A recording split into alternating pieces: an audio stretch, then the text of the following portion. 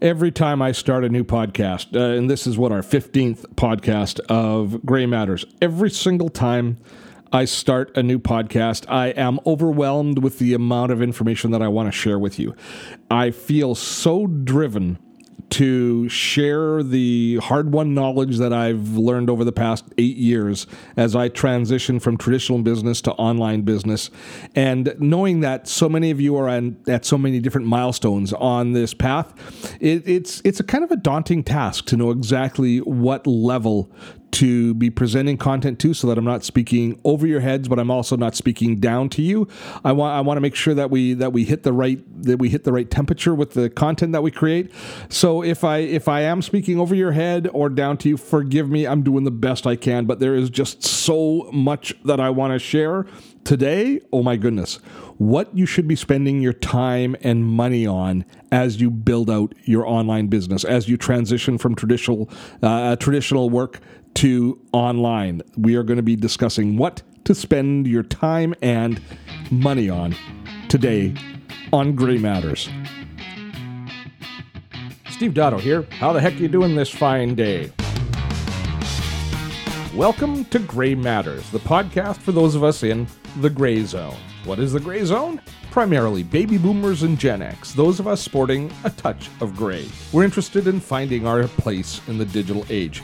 On this podcast, we will learn about online marketing, community building, social networking, all from our perspective. The world's changing. The job market is not interested in us anymore. We're facing the prospect of a reluctant retirement, and that is not cool. We need a side hustle to take our experience and put it to work for us. We need to develop mad skills, adapt, and evolve in order to remain relevant in the digital age. I can help. This podcast can help. I'm glad you found us. When you're first starting out, and when you're first transitioning into online business or looking at the opportunity to reinvent yourself from a traditional business, there is just so much to learn. When I transitioned from doing television and radio to doing online, I felt like I was drinking from a fire hose, the amount of information that was flowing in, and I had a ravenous appetite for it. I couldn't get enough. I listened to all the podcasts, I read all the blogs, I watched all the YouTube videos, and I assimilated all of these different ideas and concepts to the point where I felt that I started to have some comprehension of what the whole online space, what the content marketing space looked like, and how I could bring value to that equation and ultimately make money. But each one of us is going to have a very different path as we grow our business. And that's something that I need you all to understand. And it's something that I have to keep reminding myself of constantly. You're all not going to follow the same path I did, and you're all going to follow your own unique path to success online, because success is going to look different to each and every one of you. So all we can do here on the podcast is try and set a good baseline for understanding. Make sure that we have the nomenclature, that you understand the basic principles and the basic concepts to the point that you can start to apply your own profound skill set to this space. So today I thought we'd take a look at first steps, the things that you should be investing in early. Now, you're obviously, if you're listening to this podcast, you're willing to invest some time and energy into learning the skills that are required to be successful in an online space. But if you are in transition, what are the best places to spend your money on? I mean, what are these tools, of all of these tools that we talk about, of all of these social networks that we talk about, where should you be spending your time and energy and resources as you build a business? What are the baseline pieces that you're going to be able to build success upon? So I'm going to go through some tools, some assets that you need to have in place, some software and some investments that you should be making as far as tools and infrastructure, and also some talking about personnel and people, who you should be considering hiring first. What are the first hires you should make to help you move the ball downfield? And so we're going to look at those three main areas. We're going to talk about tools to start, or that tools is maybe a bit of a misnomer. I should call it assets instead. And for any online business, it's a little bit old school, but the main assets that we need to have in place are really the same assets that have been around for maybe 20 years in this space. Yeah, I hate to say it, and I know you probably don't want to hear it, but you need to start with a website. You need to start with a website still. And I know a lot of people are going to tell you, wait a minute, Steve, there's so many good social platforms. There's Facebook, there's Instagram. There's all these places that I can stake a claim. YouTube, I can create a channel and I can get followers and subscribers and people that consume all of my content. Do I really need a website if I'm engaging an audience in these spaces?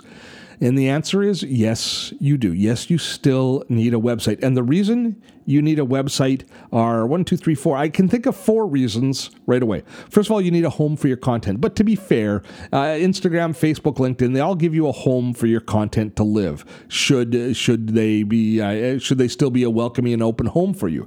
But here is the challenge with you using a social network as a home base, is you can be disenfranchised from that network at a stroke of or a click of a mouse. You can make a mistake, somebody can file a complaint, you can be hacked. There's a variety of different points that could happen, different issues that could come up that could cause Facebook to ban you, or Instagram to ban you, or YouTube to delete your account. And if that happens and you have built your entire empire in this house of cards, in this network, you can be completely removed from your community instantly, and it is devastating. I was just watching a video on YouTube of an Instagrammer, a young woman who had built a following of a couple 100,000 people following her on Instagram. I don't know why, but Instagram deleted her account. She was devastated. She was destitute to a certain extent. She was talking about the fact that she has no marketable skills. She has to go back to work, and she doesn't want to work a 9-to-5 job, which is understandable. I mean, you can be forgiven for thinking the person's being a little bit whiny, being a young person who's made their living on Instagram, but it brings sharply into focus how easy it is for us to be removed from our access to our community if we build our entire community in somebody else's platform. And that is the case if you do it in Instagram, if you do it in Facebook, if you build your entire community on YouTube. This isn't to say that you can't grow and nurture a community in all of these places, but ultimately you have to have a strategy in place right from the beginning to transition people from the discovery engine that is YouTube and Instagram, the place that they consume and kind of get to know you. You have to have a mechanism to move them onto your own website so they know where you live, come into your home, and ultimately share their email address with you so you have permission to communicate with them regardless what happens with the other networks. Every single YouTube subscriber I have, every single Facebook follower I have is actually Facebook or YouTube's customer, not mine. The only people who I believe are my customers are the people who I have your email address. And most of you are probably in that case. You've subscribed to our newsletter, you have signed up for our webinars, I have your email address, and I regularly communicate with you through email as well as through the other social platforms of choice, including this podcast. But the bottom line is, if I don't have you in my own database, then you are somebody else's customer. You are somebody else's community member. And the place that you transition people from being somebody else's to yours is through your website. There has to be an opt-in page. There has to be some sort of a list builder or some reason for people to share their email address with you for them to feel comfortable to become a part of your community. And we'll talk about this in future podcasts, and other sources online do a terrific job of teaching you how to grow your email list and build your email list. And part and parcel of that is making sure you have the home for that email list to live, which is your website. It is essential. There's lots of other benefits to a website as well. I mean, there are mechanisms within your website that allow you to create tracking pixels so you know who's visited your site, you know what they're interested in. It helps you to market to them more effectively as you move on. But the bottom line is, your first and most important investment at the start of an online business is building a website which is comprehensive and on point for your brand and a place to drive traffic to that you own and is yours. It is a little bit boring, but it is absolutely essential. The second asset that you need in place is what we've already talked about, is making sure you have a database program, as a customer relationship manager or an email management program that allows you to collect people's email addresses and to be able to communicate with them, send email to them, and also to classify people as they come into your community. Now, regardless of what type of online presence you have, you are going to have a variety of different people who are interested in different facets of your business who are going to sign up for your newsletter or are going to enroll and become part of your community. It's really important right from the beginning that you can determine what area of your business these people are interested in. And typically speaking, in a CRM or a customer relationship manager or an email management tool, we tag people as they become members so we know exactly how they came into our community and what they're most interested in. If you look at the Dottotech business that I run, I've got people who are interested in the productivity tools such as Evernote and Asana and all of the Google tools that I use. And then I have a whole other group of people who are interested in the social and online marketing side, such as this podcast. I have to make sure, depending on which of my products you opt in on, that I am demarking you correctly so that I know if you're interested in online marketing or if I know you're interested in productivity. Because there's a big difference between the two as far as the type of communications that I may choose to send to you, and certainly the type of offers that I might be making to you if I'm ultimately selling a product to you. So being able to properly classify people as they come into your community and then be able to communicate with them effectively as they're part of your community, that is a worthwhile investment. And that is number 2 on my list. So the first 2 foundational pieces that you're going to be putting in place ultimately as you build an online business are boring old website and boring old CRM or database. And let me give you some advice on some places to look to create this. Now, if you do have the ability to be able to roll up your sleeves and dive in and do a lot of the building yourself, I really encourage you to do that. I encourage you, wherever possible, to know exactly what the potential and the capabilities of your tools are, even if it takes you longer to get those tools in place before they're ready for the public to use them. So, for example, when I started in my business, one of the first things that I did was I rolled up my sleeves and I learned how to use WordPress. I learned how to create a WordPress site, and I created my first 2 of the kind of the next generation Dottotech sites. Once I stopped doing television, I built my first 2 websites myself. And I have to say, they were awful. They were not very good sites, but I learned so much about what I could do with a tool like WordPress, with a framework like WordPress. Now, I'm not saying that in this day and age you have to roll up your sleeves and learn how to use WordPress. In fact, I think that's rather excessive for most of us. But there are website builders that you can use that will give you an opportunity to discover what the potential is and the capability is for you to create for a website. So tools like Wix or Weebly will allow you to create a simple website that's very functional as far as all of the things that we need to have in place, such as being able to put in opt-ins, build our list, host our data, host our content, represent our brand. We can do all of those with a very simple and basic site. As your business evolves, you will reach the point where you will probably end up hiring somebody to develop a much more fully featured website. But I believe that is phase 2. Phase 1, you have to understand what the website can do for you, what it does do for you, and building it yourself is, I think, a really healthy exercise if it is inside of your wheelhouse, if it's something that you can handle and that you can do. So building your website, number 1. Far more challenging is enrolling and setting up your CRM, your customer relationship manager. Now, that was another phase that I went through just a year into building my business. Is I purchased Infusionsoft, which is a fairly high-end CRM. It was more than I needed at the time, but I recognized that I needed the support of a tool like Infusionsoft in order to grow my business to where I wanted. Now, Infusionsoft is a full-featured CRM. It allows me to manage my newsletter, my email list, but it also has an e-commerce engine built in so that I can sell products through it, and I can track all of my sales and manage all of my purchases and my customers within it as well.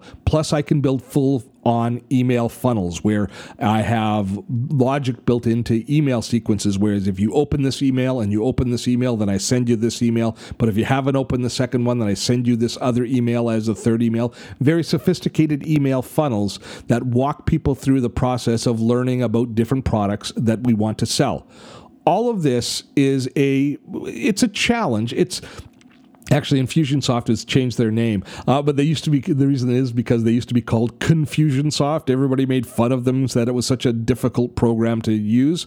I completely disagree with that concept. It's no more difficult to use than the other CRMs that have the same capabilities, such as Entreport or ActiveCampaign. They all have the same basic structure. And the things that they do are complex. So by nature, the tools themselves can be somewhat complicated. But, and here's the big but, when you choose a tool like that, if you learn how to manage that tool yourself and build your business practices around the tool, then you are in a far better position entrepreneurial-wise to grow your business because you will understand the tools and the mechanisms for growth. If you rely on somebody else to do it, just like if you rely on somebody else to build your website, you don't necessarily know what the potential and the capabilities of that tool is, so you are, to a certain extent, flying blind. I know a lot of people who transition out of traditional work into online business who hire people to manage their website, to manage their CRM, and on the surface, that seems like a really intelligent thing to do, because you're getting an expert that knows what they're doing, and there's far less downtime in them learning what to do in order to make the tool work in your business. But you give up a lot of control, and I think it instills a lot of fear in many of us, in the fact that we suddenly start becoming afraid of the technology that we're using, and in some cases intimidated by the people who are running those programs for us, because we have no idea what life looks like if they aren't running the program for us. So taking things slowly and learning to use the tools that ultimately your business will be built upon is, I think, a really best practice. A really best practice is a best practice that we can all undertake in growing and building our online business. Now, once you've got those two pieces in place, your website and a CRM, once you're well on the path to having those tools in place, you can start to determine what other tools you need in order to meet your business objectives. For example, having a good project management tool so you can manage the flow of content as you create it. In my case, I use a tool called Asana, which we have videos on the YouTube channel about.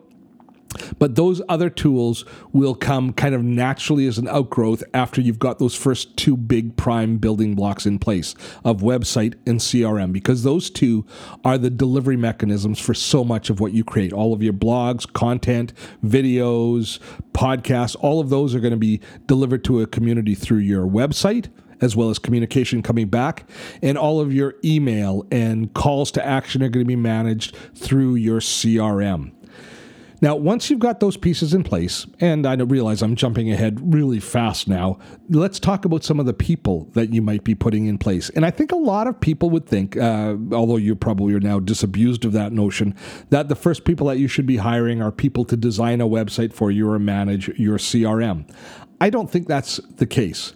I think that the first people that you should be hiring are often going to be people who will help offload some of the administrative drudgery that we undertake. So if you want to hire a bookkeeper early on, or if you want to hire a VA, a virtual assistant, who can help you with a lot of the day-to-day administrative functions that every business requires, I think that those positions are far more important to hire early on than higher skilled positions.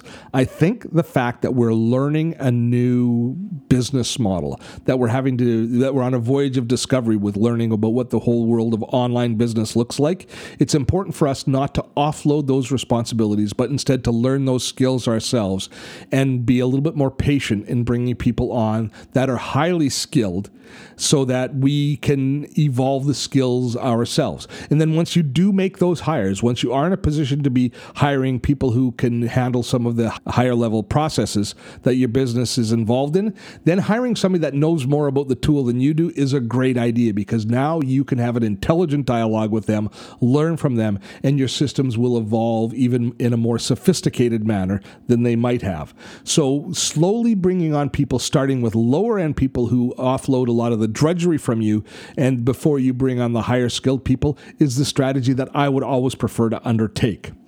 Now, what about increasing your skills? Obviously, I've talked to you about the fact that you might want to learn to use a tool like WordPress. You're definitely going to want to learn how to manage your CRM or your email tool. So those are skills that you're going to want to build on yourself and you're going to want to learn about. But typically speaking, those skills you can just learn from doing, from kind of rolling up your sleeves and working with the tools.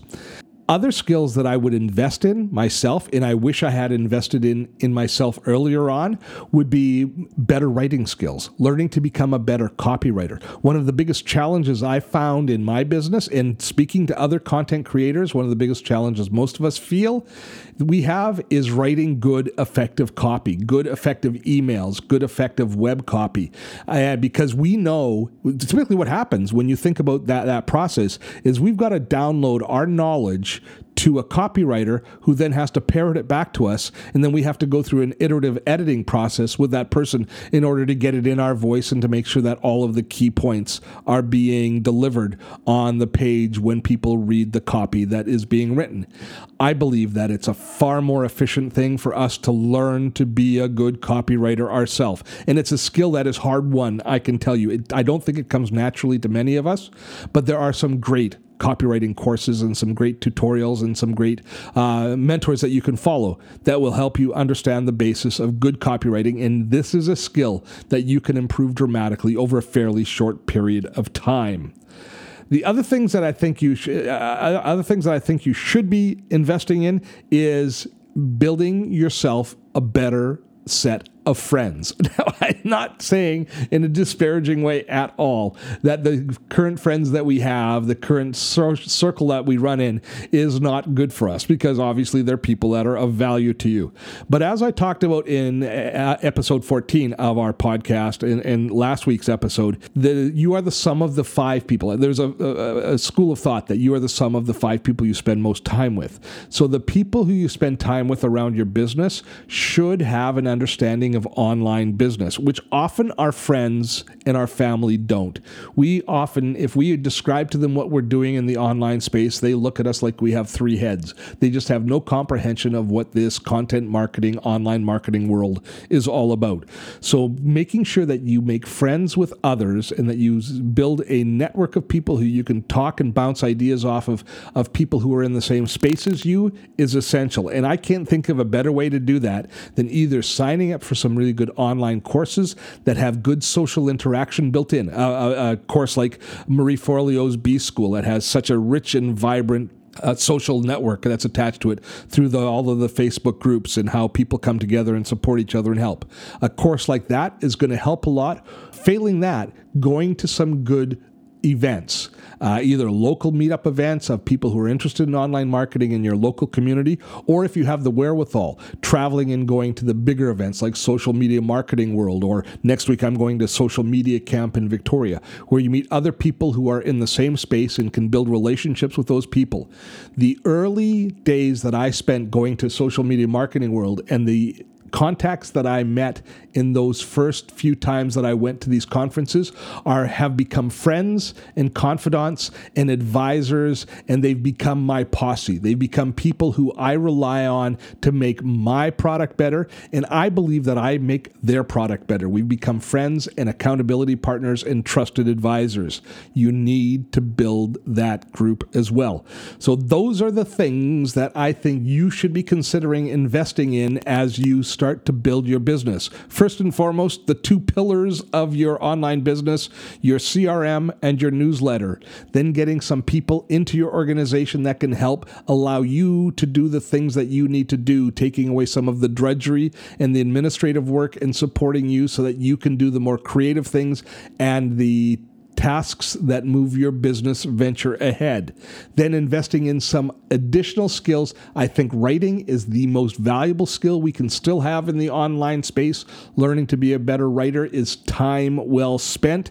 And then building your network. Getting people who you can share ideas with, who you can turn to for advice, who you can edify yourself by giving them ideas. And I learn as much when somebody tells me their problems and I realize that I might have a solution, or it allows me to look at my problems from a different perspective as they present their challenges. It all helps move the ball downfield and helps me understand this business with that much greater clarity. Now, I'd love to hear your feedback. One of the things about this podcast is the nature of podcasts is we don't get great dialogue happening because of people are listening to them on their phone and they aren't necessarily going to a blog post, etc., and they're not in an environment that makes it easy to comment. So here is the thing I want to encourage. If you have a comment that you'd like to share, if you have an idea that you'd like to share with me, please visit our blog post at dottotech.com/Gray15. This is the 15th episode of Gray Matters, and they're all demarked the same way. That'll bring you to the blog post, which includes this podcast, but there's also a comment section there, and that is the best place to reach out and let me know what you're thinking of this podcast, ideas that you have, and it's a chance for you to interact with me and help shape and craft this podcast into something more valuable as we head along this journey together. With that, I have to thank you so much for tuning in, and we will see you next time right here on Gray Matters. I'm Steve Dotto. Have fun storming a castle.